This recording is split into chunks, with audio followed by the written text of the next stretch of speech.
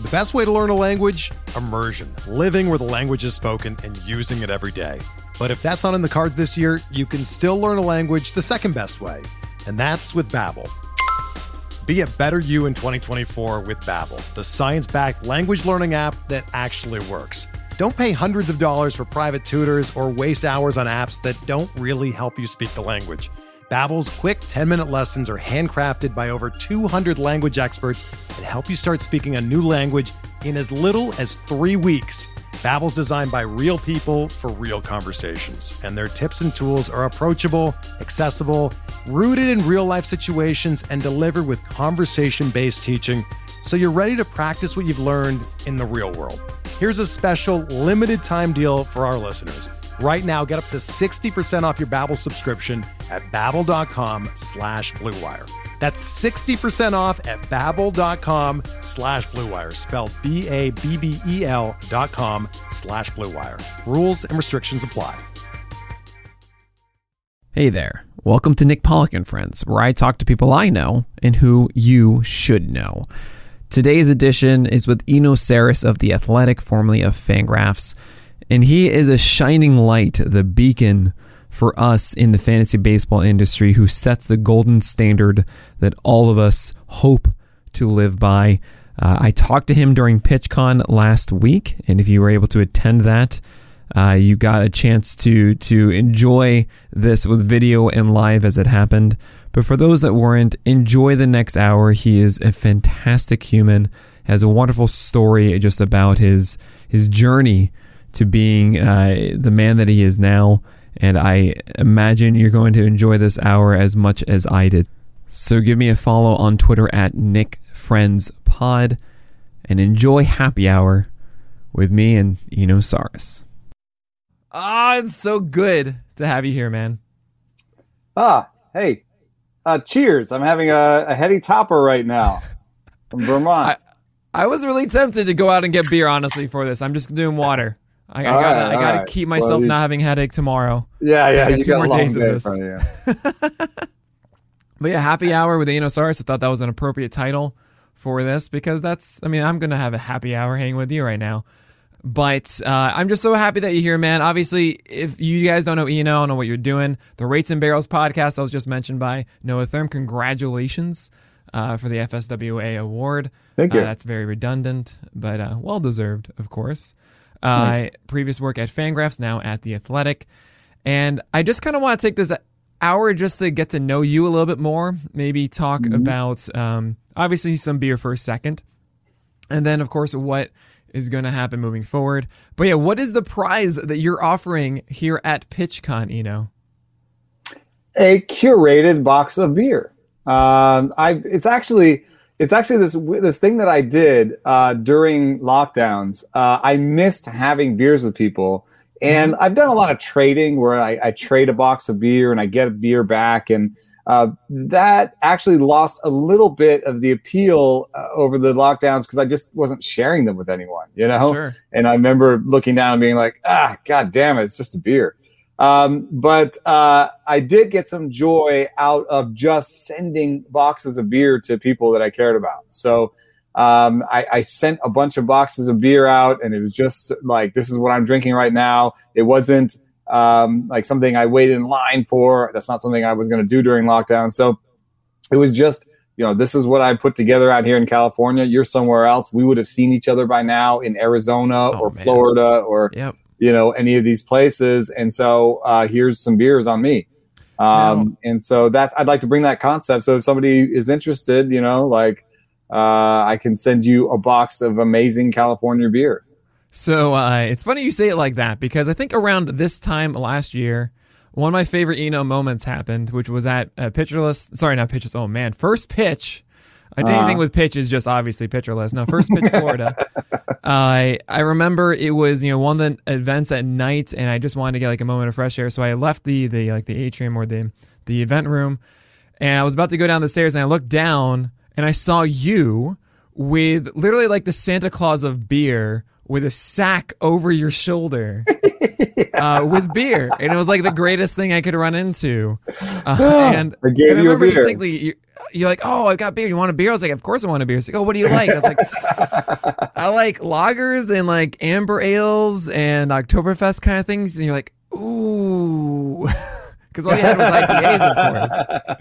And I was like, okay. But no, of course, you had the perfect beer for me, and it was fantastic. And it just, it made for a wonderful night. And like, yeah, that's very much of who you are. You just want to give good beer to people. And that's I think, like the last time I saw you. So that was wonderful. I think about that often. Those are the last games I saw. I've been to some games covering them since, but those are the last normal games I saw. Last time I was like inside with a bunch of people doing that labor draft. It was last time I was truly happy. Yeah, and you also got to witness me saying to Matthew Boyd that I called myself a Boyd boy. So that was wonderful. That was a top 5 moment in the clubhouse, I think. I just couldn't resist, and I saw Fast's face and just go, "Oh my God, oh my Lord!" But no, huge thank you. I mean, really, for that day, like for those that don't know, like we. Fast and I got credentials to talk to Matthew Boyd. We were talking to you beforehand, and you're like, "Oh yeah, let's go talk to Matthew Boyd." And you took us under your wing. You kind of showed us the ropes of what it's like having credentials and going to the press box and how to approach them with the questions and stuff. And you gave us tips afterwards. It was, it's incredible, and it's very much of what you do to this industry. So I would have thank to you say, so much for that. Do not worry too much about that. Like if you are, I know you're telling it, so you're probably not that worried about it, but I wouldn't worry about it. There's something that's very nice about Matt Boyd. And I had my own moment with him. I don't even know if I told you this, but I once hugged him. I don't know what I was thinking. I've seen him at Driveline. I've interacted with him for a long time. He's such a nice guy. Yeah. Like I feel like we're friends.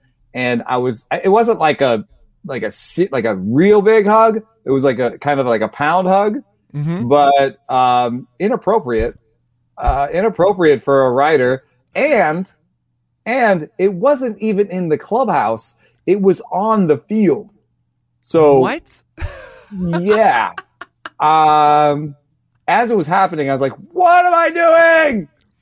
So, yeah. Oh, amazing. I mean, well, okay. I remember even like when we were talking to him, you're talking about how nice he was.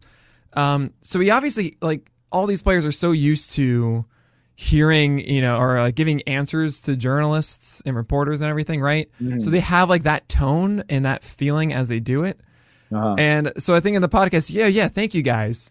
And then after he said that, he goes, yeah, thank you guys. Yeah. Like it turned off, and he was just so happy again. It was something else. But before we go into all, I mean, there's a lot of other things I want to ask about that, but I do want to start at the beginning with you, because obviously we know where you are now and what you do, but how it is with all this stuff is that it doesn't just happen overnight. There's a lot of hard work that you put into this and a lot of knowledge you learned over the years to be as amazing as you are at this now.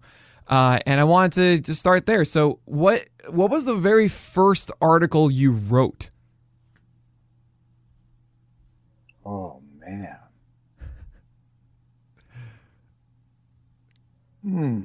You got this. I can tell you the very first article that I wrote that got traction. Okay. And it won an FSWA award for best article of the year. And that sort of led to all the opportunities that I got after that. So it was a piece about Kevin Moss and how, Kevin Moss, like how we should have seen Kevin Moss's decline coming. And it was a piece about age at level. Now that seems like a pretty, it's better to be younger at AA than to be 24. You know what I mean? Like it's something that's super ingrained, but at the time it was probably like 2001, 2002. And so it was kind of a newer concept to some in the fantasy industry. And I just had some fun with it because there were like these ladies that took their tops off every time Kevin Moss hit a homer.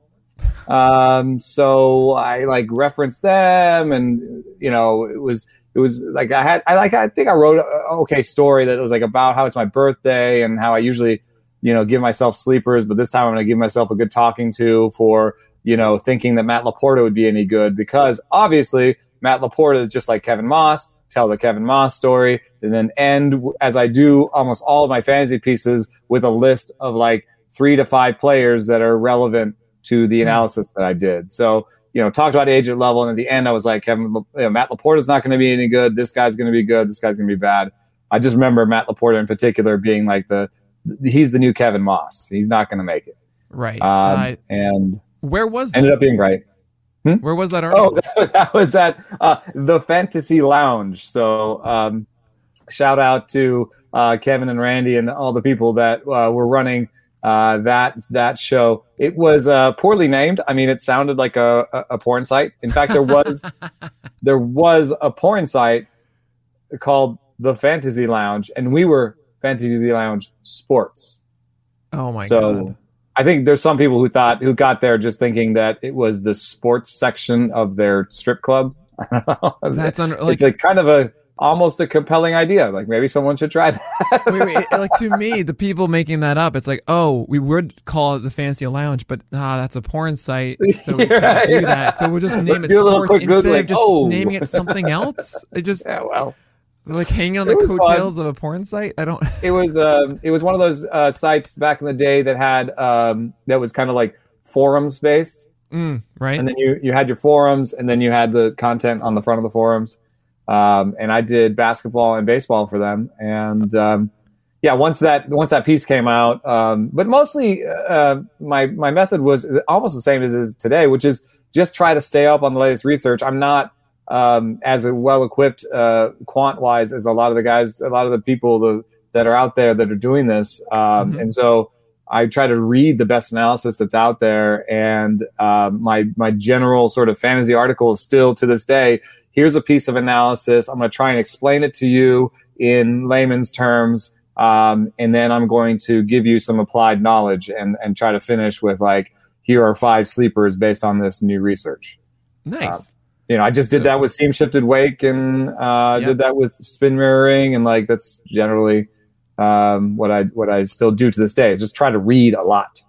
Absolutely. And by the way, we have a panel on, actually a presentation from Barnes Smith of seam shifted wake tomorrow. So definitely, I believe that's right at the start of the day.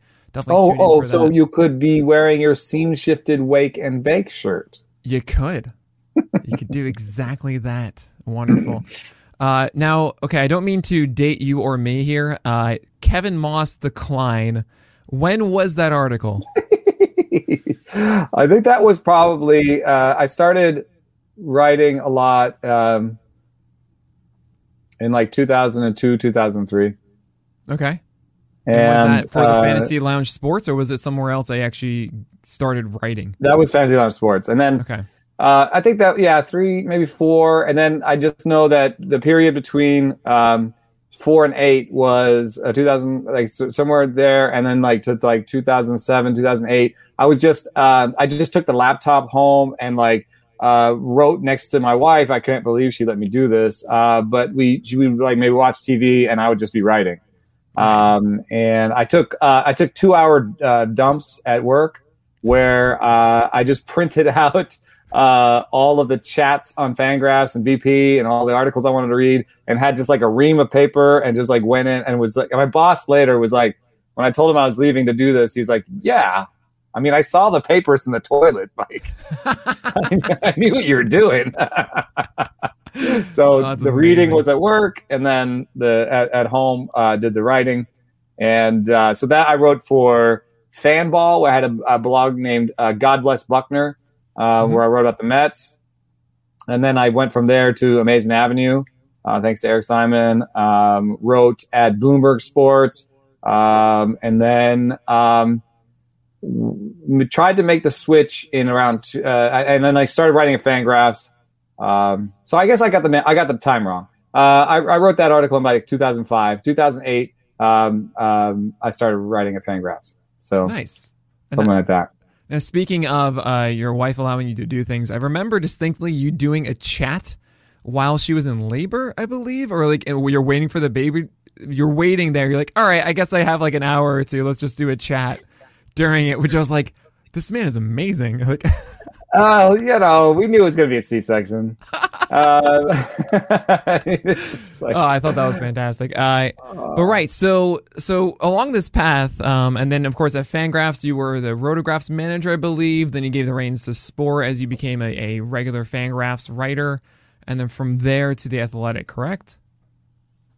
Yeah, it's a little bit cloudy for me, but I think the big moment for me was in 2010 or 9 or 10, like right at the, like, you like jobs always sort of come up Sure. in our industry in that, like in the winter. Right.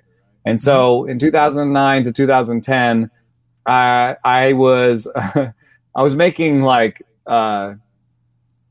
maybe like $300 a month.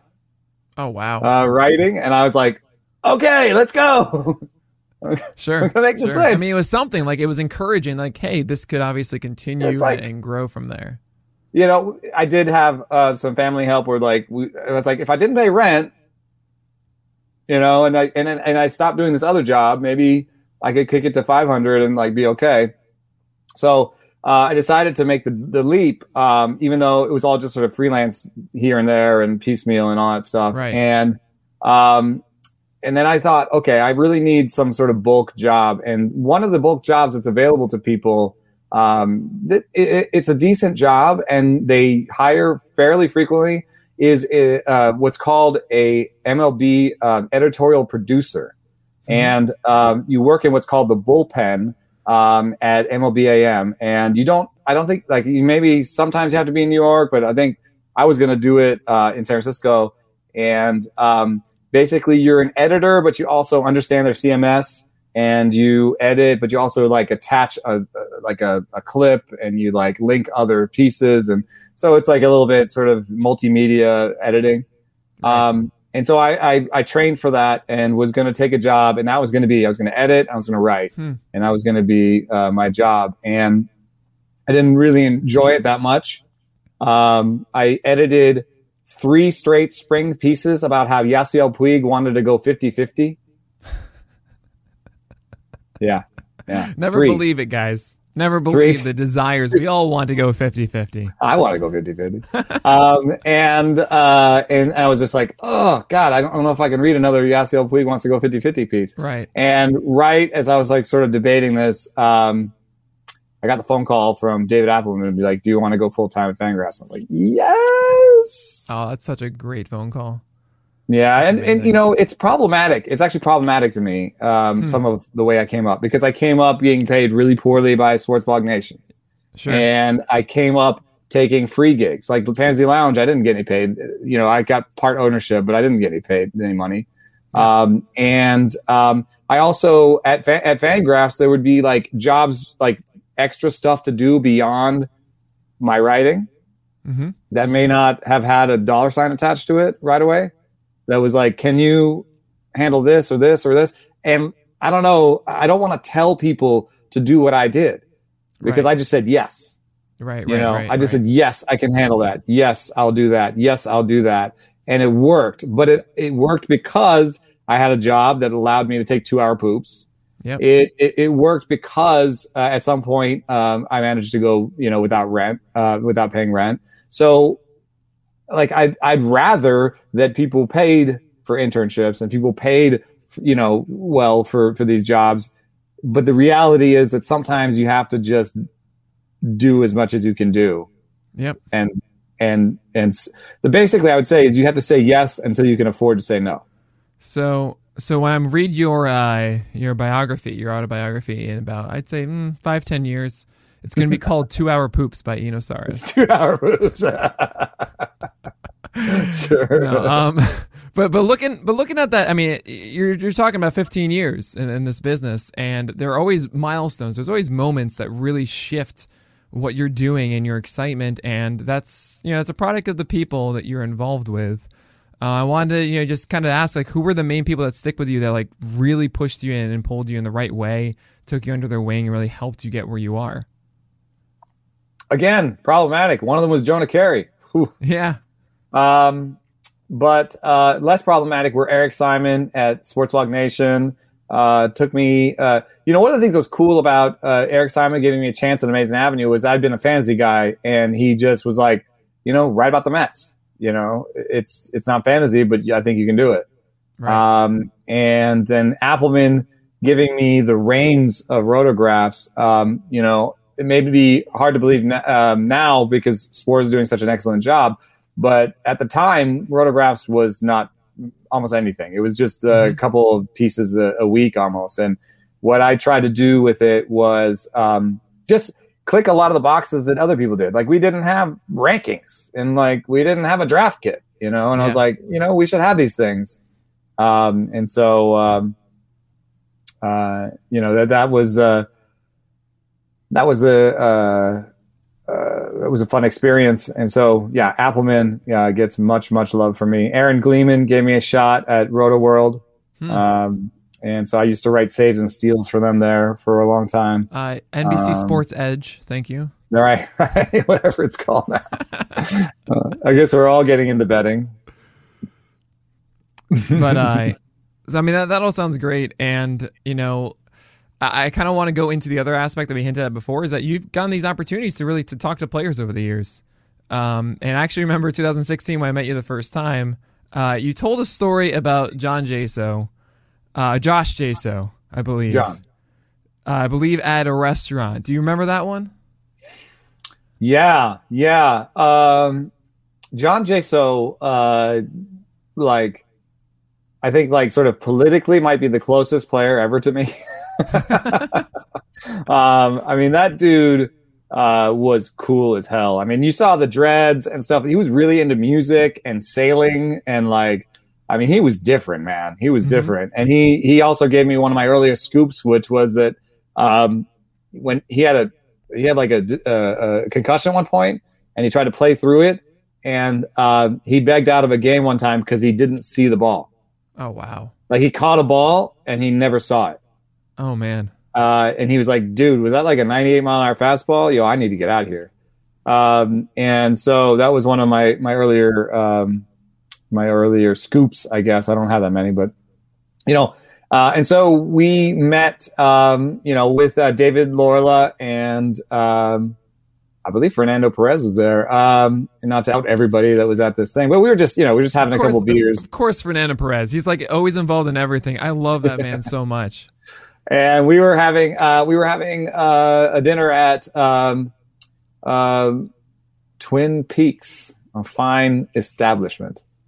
And what was funny was that all I remember about the what we were eating, I kept trying to ask Jaso all this stuff about do you ever talk shit on the people? I'm just getting into the clubhouse. I was like, do you ever talk shit on people at the plate? Do you ever say anything to try and get them off their game? He's like, no, man.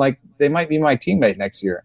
And that's a great point. And he was just like, no, we don't act like that on the field. And instead, he was watching Yordano Ventura, R.I.P. And he could not take his eyes off of Yordano Ventura. He kept saying, easy cheese, man, easy cheese. And at some points we just stopped talking and just watch Yordano Ventura throw 98-mile-an-hour fastballs. So right. That was much better than the food or the ambiance. I mean, I don't know if you know what Twin Peaks is. It's like a low-rent Hooters. Oh, I've never heard of it, but Twin now I understand completely why it's called Twin Peaks. It's so bad, so bad. Oh my God! But he was a star there. They all knew him. Yeah, well, that's what you were telling me, was that essentially everyone could not stop paying attention for John Jaso, and I remember I think you made a comment saying you wish that they would treat you like that, and then. Oh, well, so years later, I was doing, and I love doing these meetups. It's one of the things that's been so painful for me during the lockdowns. Has just been, I love hanging out with people, and I used to do these meetups for Fangraphs, and I would be surrounded by people ask me about fantasy, for the most part. And I remember telling this story with a couple more details. Let's do those offline. But I was telling this story, and I was like, "Oh God, I wish I got attention like this." I ended the story being like, "I'll never get attention like that." And there was like a silence. And then somebody said, well, except from 35-year-old white men asking about their fantasy baseball team. It's very true, And it was so awkward because that described like everybody in the circle, and they were about to ask me about their thing. And then somebody just moved right by the awkwardness. And it was like, so anyway, should I drop? Oh my God, that's amazing. That's incredible. So you've interacted with a lot of players now, right? And what would you say is, I know you won't be able to pick just one, but what would you say is probably the best interview you've had with another player? Maybe one that you didn't actually give like a hug to. That's an easy answer. The first one that really got me going as someone in the there's two that really sort of sent me going. One was with R.A. Dickey on the sort of mechanics and the reality of the knuckleball. So I went and looked into like whether or not knuckleball pitchers are more homer prone, and talked to him about like ideal revolutions and spin rate before we knew what that was. And about the mechanics of it and how he was throwing the knuckleball 84, which is like the hardest anyone had ever thrown a knuckleball. He said something in an interview where he said, just look me up on my Fangraphs page. I called up PR and was like, hey, I work for Fangraphs. He said Fangraphs. Is that good enough? Like, can I get like a credential? Right. And they were like, yeah, I guess so. They must have asked RA, and he said, sure. So I got in the car and drove down to LA and interviewed him. I drove down just for the interview, and like crashed on a couch. And that was one of my first in the clubhouse interviews. And because of that, when like I got into the BBWA, people were like, yeah, I remember him. He like was in the clubhouse and he acted normally, and that spoke well to my candidacy. So that was one thing. The next one was like Dan Straley, grips. That became like a grips thing. I talked to him about his 13 change-up grips that he went through, and actually it was really cool. Got one of the videographers there to like take like high res video of him just cycling through all the grips. So there was like a video attached to it, and that's great. That was fun. But my favorite interview of all time was with Brandon Moss, and Adam Dunn is in the background, just backbiting, sniping, just being ridiculous, just saying just ridiculous crap the whole time. And Brandon Moss is giving me the goods. Like he's talking seriously about like he's a fly ball hitter. He wants to hit fly balls because homers are good, but that leaves a hole at the top of the zone. Pitchers always attack him at the top of the zone, and he's trying to figure out how to lay off of those or to make enough contact to stop that hole that he's developed. And like all of the stuff I could show with Pitch FX, right? I could be like, look at this big blue hole right here. Yeah. He's right. And then fantastic. Like look at his swing rates that are changing around that hole, and like. So that part was really awesome, where he like let me in on what like people were thinking, and then Adam Dunn is behind him, just saying the most ridiculous things. So it was just so much fun. Like at some point, I was talking to Moss about like, oh, you used to be kind of a singles hitter, and then like then you'd switch to power and then Ruben Amaro said you were no good in like a press conference. Did that bother you? He's like, of course that bothered me, and then Adam Dunn in the background goes, who's Ruben Amaro? And Moss is like, the friggin' GM. I mean, they're cussing a lot more, right? And the friggin' GM. And then Adam Dunn's like, the GM doesn't matter. And Brandon Moss says, it does matter if you want to make the major leagues. And then later, like we're talking about like fly balls and like fly balls for homers, and then Adam Dunn goes, and then somebody said something about like Adam Dunn just peeks in. We're just talking about fly balls and homers. Adam Dunn goes, you know what I always say, hit home runs and line drives will follow. And he's just like backbiting and just saying all these things. It's just like the audio for that is on Fangraphs still. It's like we posted the audio, and it's amazing because like there's a straight interview that's happening between me and Brandon Moss, and then it's like comedic relief that just keeps coming in. Just Adam Dunn. And then what was funny too is like the next day I had to go in. And I was really kind of nervous because Adam Dunn had cussed a lot. And he said some stuff that was really funny, and I wanted it in the interview. Right. And my editor at Fangraphs would be like, "You gotta go check with Adam Dunn. That's okay." I was like, "Oh man, really?" And Carson Cistulli was like, "Yeah, you got to go in." And so I like went in, and I was like, "Adam, I know you weren't really in the interview with me and Brandon yesterday, but could I use what you said?" And he was like, "I don't even know what I said, bro. Sure." And then I was like, well, I don't want to get in trouble. So I was like, dude, you said some stuff about Ruben Amaro. And he's like, yo, man, I'm retiring. Burn this place down. You can put words in my mouth if you want. I was like, it. Oh, so how do you feel about Billy Beane? But it was really funny because then there was also like there was like some back and forth like, oh, is Adam Dunn going to retire? And I was like, yo, that dude's going to retire. He is done. Right. But that was definitely my most fun. Just a straight interview with like the comedic relief. That was amazing. So so it was comedic relief, but it was also pushback, right? I mean, you've dealt with this a lot. Where I remember there's of course a fantastic Justin Verlander story that you have. But there's a lot of pushback with, you are the stats guy. You are the new school, I guess. And there's a lot of the old school is just completely pushing that stuff away. And it can be really tough inside the clubhouse, trying to navigate it and figuring out who's receptive to this or not. Yeah, I mean, I came pretty close to crying one time. I'll be honest. Eric Hosmer and Mike Moustakas were lighting me up and just saying really terrible things about me during an interview with Billy Butler. I deserved it to some extent. Like I mixed up Eric Hosmer and Mike Moustakas because of Google image search. I will always hate you, Google image search. Oh no! Oh my God. They're friends, so they get tagged in each other's pictures and stuff. And like I just right.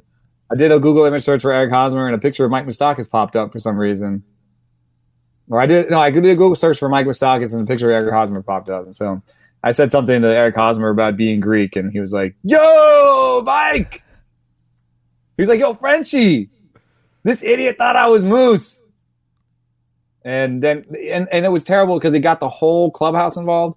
Where now Frenchie is laughing at me, like my Trev Francura is laughing at me, and these guys are laughing at me. And they're, what's he asking about? Rates? Oh, and what's funny is that like you can't escape your demons, right? Sure. You just have to try and conquer them. So what's funny is I'm asking Billy Butler about his ground ball rate, and that sets off Mike Moustakas and Eric Hosmer. And they're like, did he say rate? Did he say rate? What kind of questions are these? And then they go, barrels, biatch, barrels. It's all about barrels. Oh my God! Years this sounds later, like my absolute I've got a podcast hell. named Rates and Barrels. Yeah. Wait, are you serious? That's where it comes from? Is this interview? Yeah, sort of. That's amazing. Oh no, but seriously, that makes me so happy that you took this moment that is like, it's like a nightmare, and it shouldn't have been. And yeah, you turn it into this award-winning podcast. You gotta. So I called Robert Sanchez, who was the editor and one of my editors at the time, and I told him what happened. He's like, "You got to go back in there, and you got to go swing your stuff around, and you got to show them you don't care."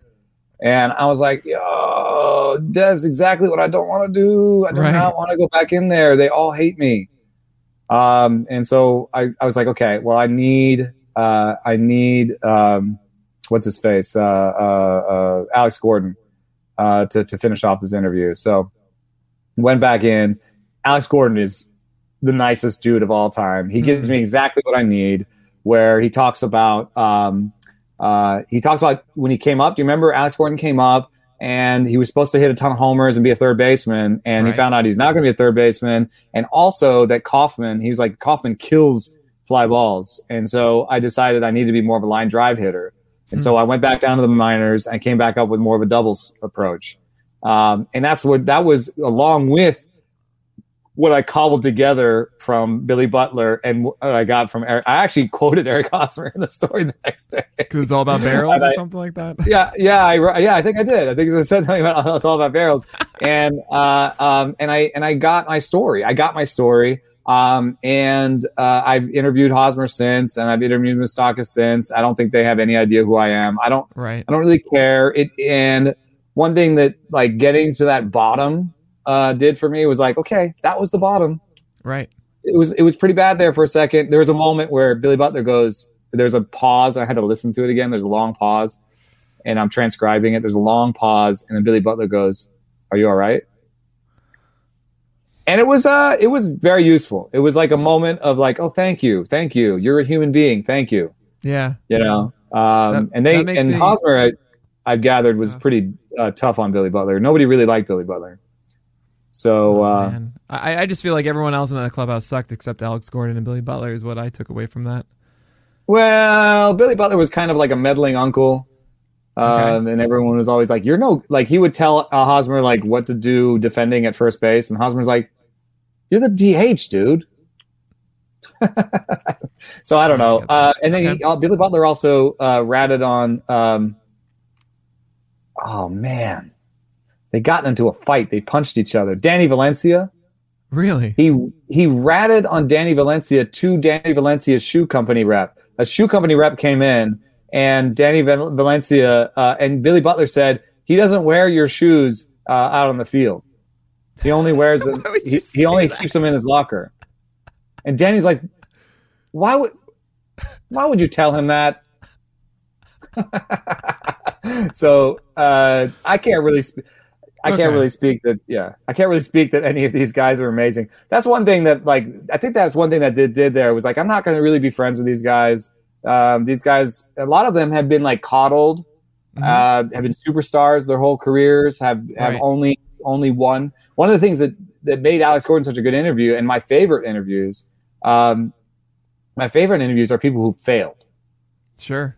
And once you failed, you get a perspective on what do I have to do to get back in this game? What do I have to do? I'll listen to the nerds. If the nerds I want to get back in this game. So if the nerds have something to say to me, I think Yonder Alonso, one of the reasons he opened up to me and asked me what I thought he should do strategically in baseball was because he was struggling. Yep. And he's like, I may not get another contract. Yo, you're the nerd. Tell me what I should do. And I was like, aim over the second baseman. Don't try to aim at the second baseman. It's like literally all I said. That's what we can do. That's what we got. Oh man. Anyway, it was a big moment. That was the low point. So between Brandon and then Brandon Moss was like was a Royal too. So it's like I've had subsequent interviews with Brandon Moss, who's like one of my favorite people in baseball, where we're just hamming it up next to Eric Hosmer, and having a really good time. And Eric Hosmer's like, "Who's that dude?" And I'm like, "Yeah, who is that dude?" Oh man, I feel like, especially our generation, I started doing this in 2014. I'm very, very fresh at this, and we are a little spoiled in the sense of accessibility. Guys are on Twitter and I can just DM them, and hopefully 1 out of 100 whatever will respond. So yeah, cool, I would like to, and then all of a sudden I can record a podcast with them or something like that. In many ways, I can weed out those experiences that you just described, like going into the clubhouse, because they would have never responded to me. I would never have had that reaction in the first place. Well, I have to say, there's also a transformation going on in baseball that you are lucky to be at the forefront of. Where it's, tech and data, the young guys speak that language. Yes. They understand it. And it's a little bit like now that's what you have to speak to win, Right. Like I just did an interview with Bryce Jarvis, who was I think a 14th pick overall or something. And the whole interview is like spin efficiency, spin mirroring, peel the banana, just like all this stuff about grips and what he was doing and Rapsodo and all this stuff. And I was like, yeah, man, the kids, this is the language they speak. So I've been lucky also to be, like the old man of the space. They're like, oh, I remember Andrew Haney, like once, sort of at the end of the interview being like, yo, tell me about spin rate, man. What's spin rate? They're not going to tell me around here. Oh my God. Not in Mike Scioscia's clubhouse. That idea that like they need to go to us from the outside that has less information to get the things that they need and not actually the MLB ball club, to me, that whole concept is just mind-blowing to me, that actually players have been in that situation. That'll recede. There's also some distrust between the players and the front office, because the front office cuts them and drops them and trades them. Right. And so there are players who want to own their own data. And so like, they sometimes will seek out outside opinions on the data front, just to be like, I need to make sure I'm getting the best information for myself. But then on top of that, I think more and more they just speak your language and they're willing to speak with you because they might learn something. And they're just used to speaking in this way and talking about these things. Man, it's so lucky. Yeah, like talking to Clark Schmidt, I had no idea. It was just 45 minutes of all of that. And I was like, this is the best. Oh my God. Yeah. Incredible. Isn't it fun? It's so much fun when you speak the same language. And, I had to take some lumps to get there, but, and often it's like a little bit more the pitchers. I think the pitchers, they can dictate the action, right? They can spend 4 days, especially starters. They can spend 4 days honing a pitch, or the off season honing a new pitch or whatever. They can be more cerebral, right? There's some part of the hitter interaction that's just like, I can think about things, but when I get in the box, I don't want to think anymore. It's just react, and so there's maybe less to talk about your craft when you're like, I try to see the ball and hit the ball. I remember Benito Santiago, one of my favorite players. I see the ball, I hit it hard. And you're like, yeah, that's hitting. All right, so this is happy hour. So a couple quick beer questions for you. What beer would you suggest for someone who does not like beer? I think the hazies are really great. Just try a New England IPA, a hazy IPA. One of the things that's cool about it is a lot of people say they don't like IPAs because they're bitter. But the nice thing about this new style of beer, the hazy IPA, is it's not bitter.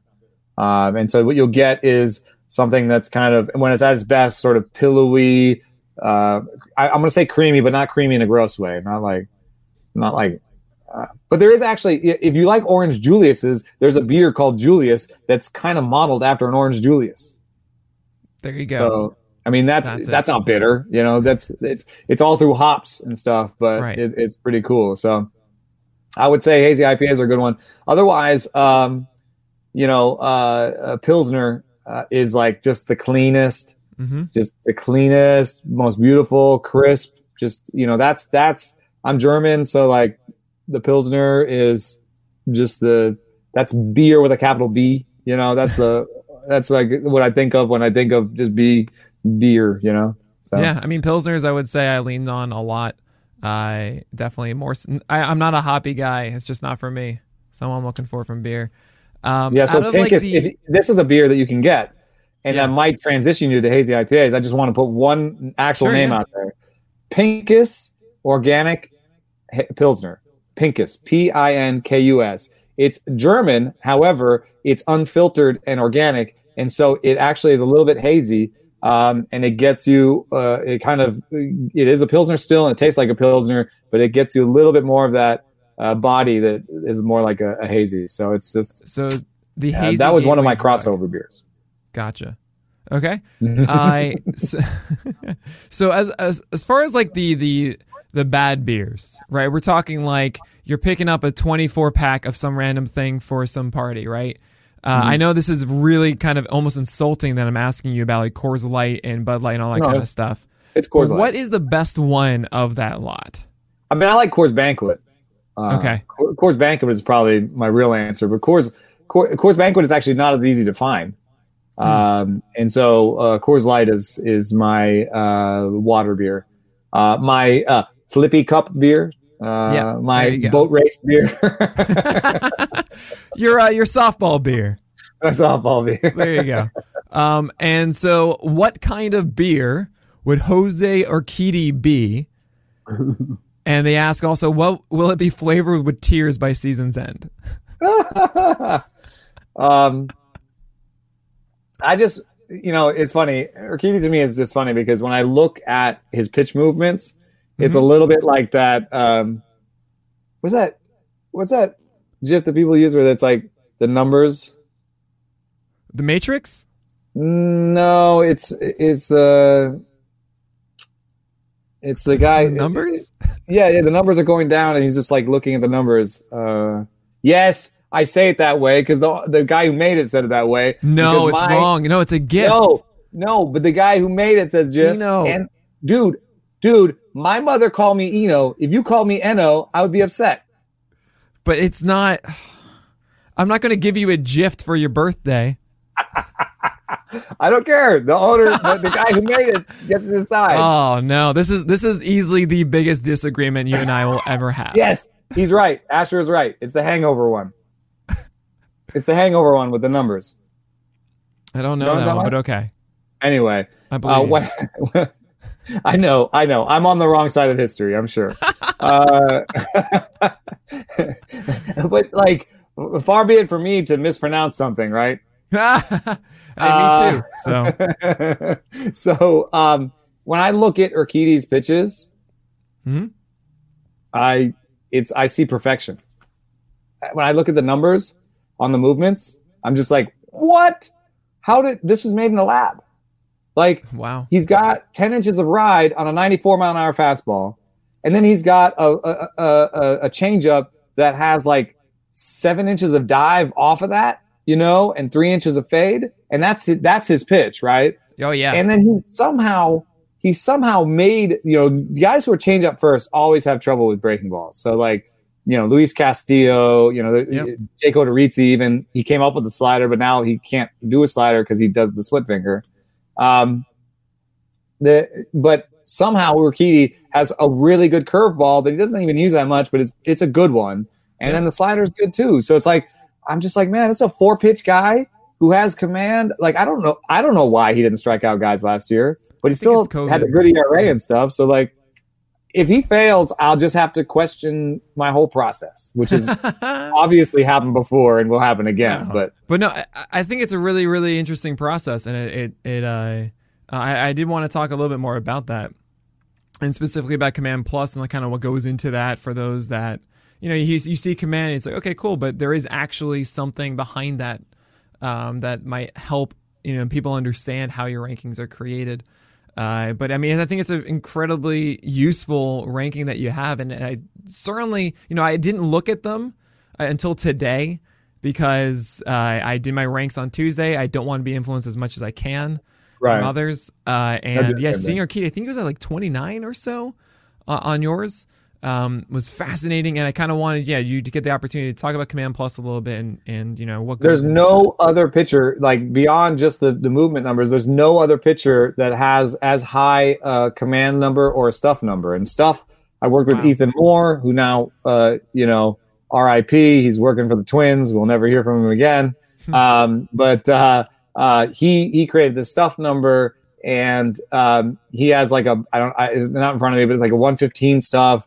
And then Command Plus is done by Stats Perform, and they have actual people watching games. They have stringers, and what they do is they use the scouting report for the hitter, the scouting report for the pitcher, the catcher's sign, the catcher's target. You can't just use the catcher's target because obviously catchers do different things. Right. They'll deke people out. They do all sorts of stuff. Some catchers have like a rest relaxation that's not even a target. It's just where they're putting their glove before they stick it, So they use all of those things, and they're like, between all these things, we can say that cutter was supposed to go here, and he missed by 5 inches or whatever. Oh, and I think that's useful because guys throw curveballs in the dirt on purpose. Yep. Guys throw 0-2 sliders, 4 or 5 inches off the plate on purpose. So You will capture guys that have, like Tyler Mahle. I think Tyler Mahle is really interesting because he didn't have an out pitch, right? But he had high command numbers and he had high walk numbers. And you're like, well, how could he have good command? Well, he's nibbling because he didn't have an out pitch. But now he has. I know. I'm kind of excited too. The new cutter slider thing. And he ended up in my top 42 because I'm like, dude, he has great command. Now he has great stuff with that new slider. So I'm into it. And so nobody has the same heights of command and stuff as Jose Urquidy. Wow. Like I had to put it in my pants because nobody has that high. Like I should put him in the top 20 or something. Yeah. But you still look at projections. You still look at ADP. You try to rein it in a little bit. I mean, the main thing I think that is suppressing Urquidy a bit, just because volume this year, you can't expect him to make a massive jump after, I think it was only 30 innings actually pitched because of COVID last year. Like he actually had it at the beginning of the year. I'm also not like, he's not like a rookie. He's not like a 19-year-old. I mean, he had like 150 innings the year before. So I think he can get to 150 again. Oh yeah. 150, certainly. Yeah. But I also think that like, 180 is new 200. Sure. So 150 is new 180. And I think that we're all going to be looking for innings. So one thing that was really interesting was that I found myself throwing some high command guys that have roles into my top 75 near the back end where I might not have before because I think they'll have innings. So guys like JT Brubaker and Alec Mills. Love Brubaker. And Mills. I love this. This is great. They're high command guys. They're not amazing stuff guys, but Alzolay has an option. The Pirates need Brubaker. So I think that they'll be good streamer innings types. I don't think either of them has the upside where they're going to really baby gloves these guys, Right. And so they don't really have like command guys. Actually, Billy Beane said this. Jeff Zimmerman did some research. Command guys have better health outcomes. Interesting. So, I put some command guys in there to be like, at the back end of my rotation, I may want just a command guy who's going to give me innings who I can like put in like 2 games in Pittsburgh. Brubaker might be a high end bench piece on those weeks. Right. Yeah. I think Mills actually starts the season going against the Pirates twice in a row, which is like, that's great. Yeah, that would be great too. Yeah. Oh crap. You've looked at the schedule that closely. Oh. Damn you! I did a whole article on it. I wrote like I know. Way too long on this. I cribbed off of one of your late season ones, right? Yeah.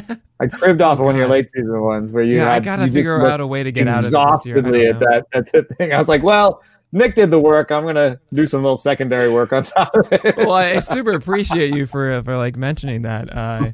But I mean, the problem with that stuff too is like I do that, and like 5 days later, it's all just different now, and it's. He skipped it. Oh, they're gonna delay him, and now he's in Colorado. Thanks. So going back to those lists, though, so that you made that, is there someone you constantly see on it that you feel like is like right there, but just hasn't quite gone there yet? Pitcher? Yes, always. Yeah, right. Pitcher list. Where are we? There we go. I mean, like Mahle was getting there. Oh, you know who it is for me right now? Might be Griffin Canning. Oh yeah. I think I have a story about that one. I got blasted at First Pitch Arizona and was up to like 3 a.m. with the poker game that goes on after and all this stuff. And then I look on the schedule as I'm falling asleep, and I'm like, "There's an 8 a.m. rollout where we're all supposed to pick a sleeper." Right. So, or like 10 a.m. Even 10 a.m. at that point, I was like, "Ah!" I roll out. I'm like, bloodshot and like hairs all everywhere. And was it you? I think I talked to a couple people. And was like, "Who are you doing?" Yeah. We talked to each other. I was thinking between Mitch Keller and Griffin Canning. So you're like, okay, you're like, all right, I got Canning. Oh, I got Canning. So then they're like, Eno Saris, and I said, I'm like, you're Griffin Canning. I think somebody in the audience goes, "Holy crap, you drank a lot last night." Like, Oh man. and so Griffin Canning is on his third year of being a sleeper. I'm worried that Dylan Cease will get into that territory. But so how high do you have Dylan Cease this year? I didn't. I tanked him because of the bad command numbers, but Right, okay. he's creeping back up again because he's cleaned up his mechanics. And Right. We don't know. Like, the guys can just do that in a heartbeat, but I mean, we hear that that's like the best shape of your life kind of thing. Too. yeah, it's definitely a best shape in life. But I yeah, think with him, it's just so tantalizing because you're like, dude throws 98. Mhm. He has a wicked curveball. He has a pretty good change. Like, it really could come together fast. Right. You know, I don't want to I don't think it'll happen, but Yeah, I mean, so actually someone in our Discord mentioned, I really wish I could remember the staffer that said it, but they said, is he went to Driveline the next best shape of his life?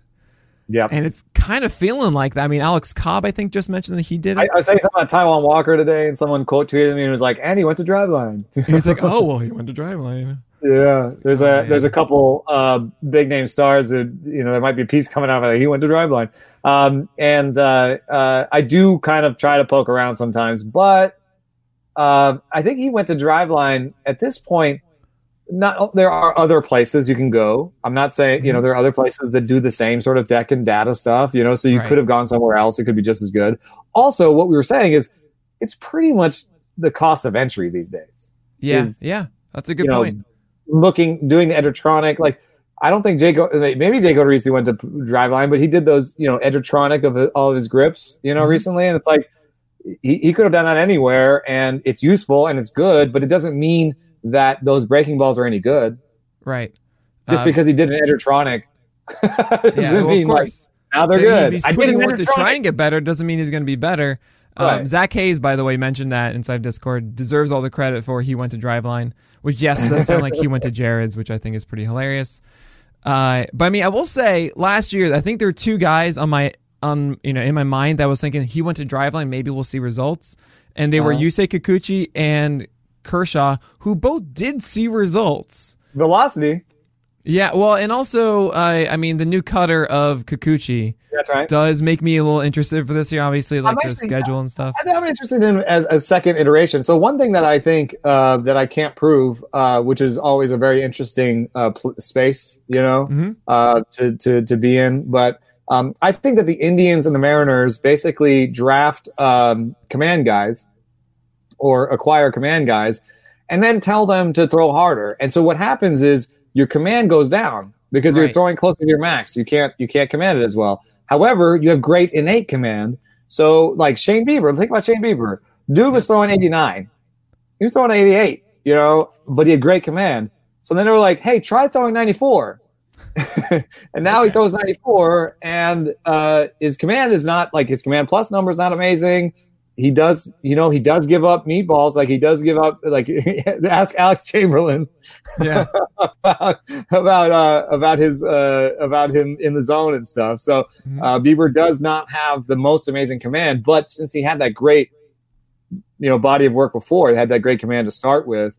So what happened with Kikuchi is he had the great command, he threw harder, he lost the command, and so I'm wondering if maybe in this next year he can throw 93 and have a slightly better command.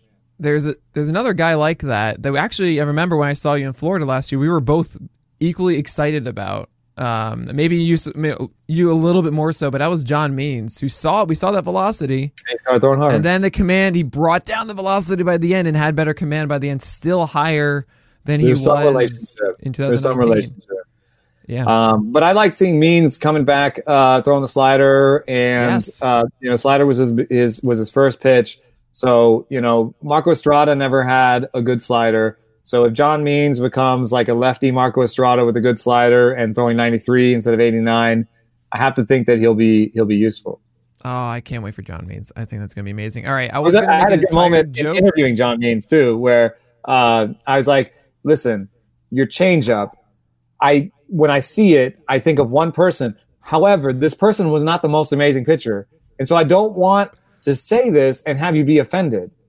And he was like, basically like, "Okay, on the count of 3, we're going to say the name."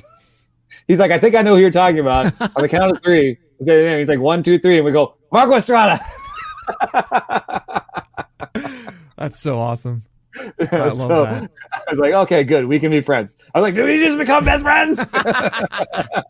I mean, that's so great. You have like this picture seeing exactly what you're seeing, and that's Ralph. Yeah, he said even a coach said something about that, but that's great. And I do want to mention really quickly, Alexander Chase had a funny idea to do Eno trivia. That is Brian Peter George St. John Le Baptiste's Eno, and ask what his most recent album is. We're not going to do that. Please don't. I like old Eno. It's the only other Eno. Like I'm named after him. Are you really? Oh yeah. Well, then that makes a lot more sense. Okay. But if you think about it, I was born in 1979, so I'm named after good Brian Eno. I have nothing to do with all this. Like ambient music, man. Like it's music to sleep to, if you ask me. Sure. There we go. And very last question I have for you. Who are you most excited for 2021? I mean, other than Urquidy and Means and Molly, yes. Framber. I see Julio Urias is at 21. Yeah, I'm pretty excited for that. I had to bump him down a little bit in the update that's coming up because they have like 25 pitchers. Yep. Yeah, Dodgeritis. You know what? It's a duo, and it may be surprising, but Ian Anderson and Mike Soroka, they have decent numbers. Ian Anderson has this like low spin curveball that's been panned forever, but it seems to be working. They supposedly have great command. When I watch them, I think they have great command. Their command plus numbers aren't great, but they were in some small ass samples, and so I'm kind of interested. Actually, the whole Braves rotation, because the whole Braves rotation is projected to regress. They're projected to not be as good. And that's why you see projections that say the Braves will be third or fourth in the division or whatever ridiculous stuff. Wow. And so, but I also know that Mike Fast. I love that's your first reaction, though. Oh, my God. That's going to make his day. Mike Fast. Mike Fast is one of the first Pitch FX public analysis gurus that went to the Astros and then went to the Dodgers. And so I wouldn't be surprised that I'm 100% Mike Fast knows about seam shifted wake. He knows about spin mirroring. He knows he's getting the most, Max Fried is a seam shifted wake guy. So like maybe these guys are just going to be projections, and all three of them have reasons to be like, well, Max Fried, bad command in Mike Soroka, where are the strikeouts, and Ian Anderson, low spin, bad curveball. And I would love to see all three shove and sort of uncover why. I definitely think they can. And I think it also links to your discussion about the Cubs with DVR about how they're focusing a lot more on the command guys, low velocity as well. Right. So, I don't think none of those guys are blowing you away with velocity. There are other rotations with which we're way more velocity. The Yankees, it'd be interesting if the Yankees got left behind. The Yankees seem to be developing guys who throw super hard and have a really good breaking ball, and there are other teams making different kinds of bets. So if the Cubs have a good rotation this year, it might shift things. It'd be kind of amazing. Yeah, they'll average 89 on the fastball. Yeah, right. Oh man, I could go for a much longer with you, but we're past our time. That's right. I can't thank you enough for being a part of this. It's good to see you too. Yeah. We miss you a lot, and I cannot wait to hanging out with you and grabbing a beer soon. As I embarrass myself once again with a player. I always embarrass myself. It's fine. I was born with a foot in my mouth. I can't wait to see you again in person and get back to normal and get in the clubhouse. I'm debating what to do with Arizona, and I have no idea because I have to shout at someone from 6 feet away in the backfields, and I just don't know if that's going to be the same. I can't hug them. Right. Yeah, you can't hug them. I don't know if that's a positive or not. We'll right. But, really, thank you so much for being a part of this. And, this was great.